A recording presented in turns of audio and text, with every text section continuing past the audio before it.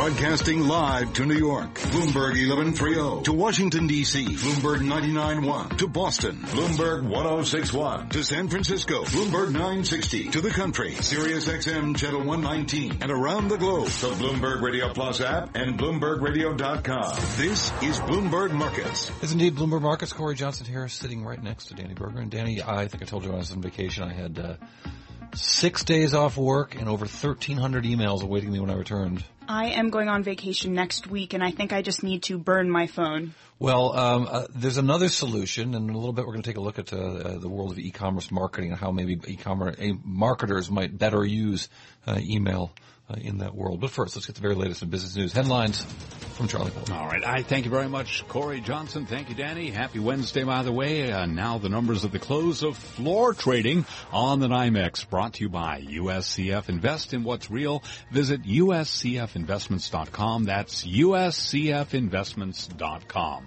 West Texas Intermediate up 0.8%, up 36 cents a barrel to $49.54.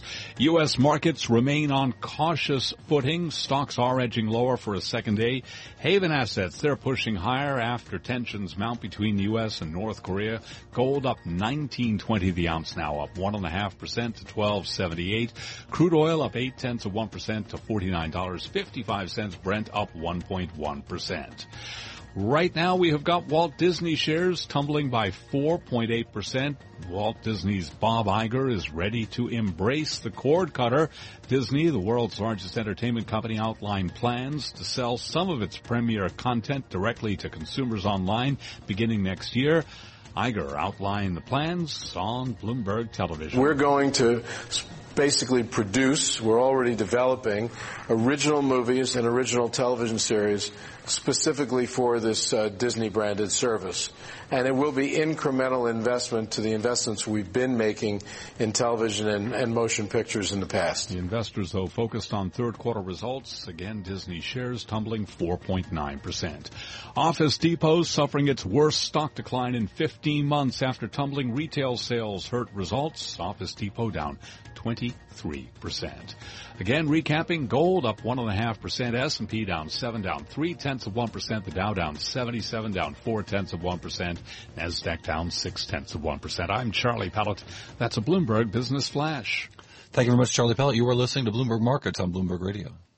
North Korea best not make any more threats to the United States. They will be met with fire and fury like the world has never seen.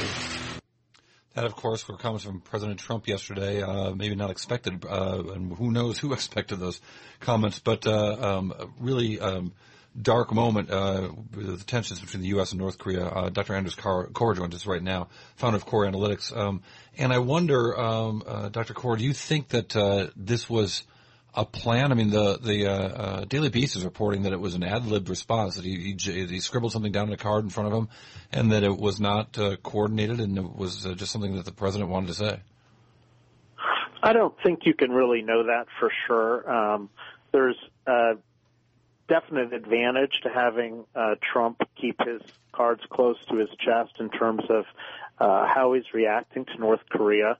By doing so, he's keeping the Chinese guessing. He's keeping North Korea guessing about what his real plans are. And that kind of brinkmanship is the kind of action that the President and the Secretary of Defense need to take so that Tillerson, Secretary of State, will be empowered in his diplomacy. Speaking of Tillerson, he recently said, telling reporters that Americans should sleep well at night, have no concerns about this particular rhetoric of the last few days. That statement coming from Tillerson, how do you sort of categorize that? Is that an accurate assessment of how we should view this most recent escalation? Yes, I think so. I think the team is actually working pretty well together in terms of Tillerson, Mattis, and Trump. They're doing the roles that they need to take. China has really forced this issue. North Korea has forced this issue by starting the brinkmanship. The U.S. has then been faced with a choice: either back down or engage with its own brinkmanship. Now, Trump is, I think, taking a different approach than the Obama administration. He's not backing down as much as the Obama administration had. He's engaging more in brinkmanship, which I think is the right thing to do when dealing with China and North Korea. Why? Well, the only other alternative is to back down, and if you back down in the face of a bully, you're going to get more bullying. Now, what role does South Korea come into this? I feel like we often have a U.S.-centric view of this conflict, but of course there are other players here. Well, South Korea is a frontline state, as is Japan, and these states, because they're closer to North Korea, are in range of North Korea's weapon systems to a greater extent than the U.S. But the U.S. is also in range. So they're going to have a more localistic approach to it in terms of being more wary of conflict. Well, indeed, although I have to say, and quite honestly, I wasn't too thrilled knowing that my family's back in California right now, that the nations that are worried about North Korea are the list is getting longer. Yeah, I mean, either we take tough statements now, and it doesn't need to be military action. If the U.S. Really imposed sanctions on not only North Korea, but economic sanctions on China, then you might see China taking the kind of tough action against North Korea that's required to stop them from developing these nuclear weapons. So does that mean that in order for the U.S. to be able to stop North Korea from developing the nuclear weapons, that we have to have China involved, or is there any other way where we take the central role in this? Well, I think if we want a peaceful solution, we need to involve China, and that's going to require putting quite a bit of pressure on them. We've already put quite a bit of pressure on China over the years, and especially with the current Trump administration, to make bigger changes. They're not doing so. They still haven't done so. And, they're watching as the brinkmanship increases in volume. And at a certain point, we should see either Chinese action or an allowance of the brinkmanship to continue. But at this point, it's very dangerous because Trump, if he doesn't take very strong action quickly, will lose credibility because he's made statements that imply that he's ready to take very strong, if not military action against North Korea. North Korea's made a threat against Guam that immediately, essentially called his bluff. If it is a bluff, if it's not a bluff, then it's going to trigger a serious response by the U.S. And we'll indeed see if new missiles in South Korea either get there or just give the Chinese enough to worry about that they can get more involved. Good perspective. We really appreciate it, Dr. Anders Corr. He's the founder of Corr Analytics. A lot of people on Wall Street and beyond to look for him for advice, and we do too. We're glad to have him. You listen to Bloomberg Markets on Bloomberg Radio. Cory Johnson here with Danny Berger.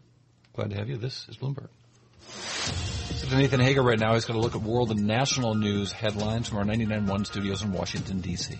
And once again, Cory, Secretary of State Rex Tillerson is trying to tamp down concerns over bombastic statements from his boss, the president. Bloomberg's Irv Chapman has more from Washington. The secretary spoke to reporters on board his plane from Thailand to Guam, the U.S. territory, which the North Korean regime announced would be its first missile target in the event of hostilities. The president was doing is sending a strong message to North Korea in language that Kim Jong-un would understand, because he doesn't seem to understand diplomatic language. I do not believe there is any imminent threat in my own view. Tillerson said there's an active, ongoing diplomatic effort behind the scenes, and North Korea may be ratcheting up the rhetoric because the pressure, hopefully including from Russia and China, is starting to show. Irv Chapman, Bloomberg Radio, Washington. 5 members of the U.S. military are suing President Trump over his plan to bar transgender people from serving in the armed forces. The president announced this new plan in a series of tweets last month. The service members filed a complaint today in federal court in Washington, arguing the proposal violates transgender troops' equal protection and due process rights. These service members aren't identified in this lawsuit. The State Department has expelled 2 diplomats from Cuba's embassy in Washington. This follows a series of unexplained incidents that left U.S. officials in Havana with physical symptoms. The State Department official says the Cubans were asked to leave in May. No word on what the symptoms were or any other details about these incidents. but the official says it has reminded Cuba of its international obligation to protect foreign diplomats. Global news, 24 hours a day, powered by more than 2,700 journalists and analysts in more than 120 countries. In Washington, I'm Nathan Hager. This is Bloomberg.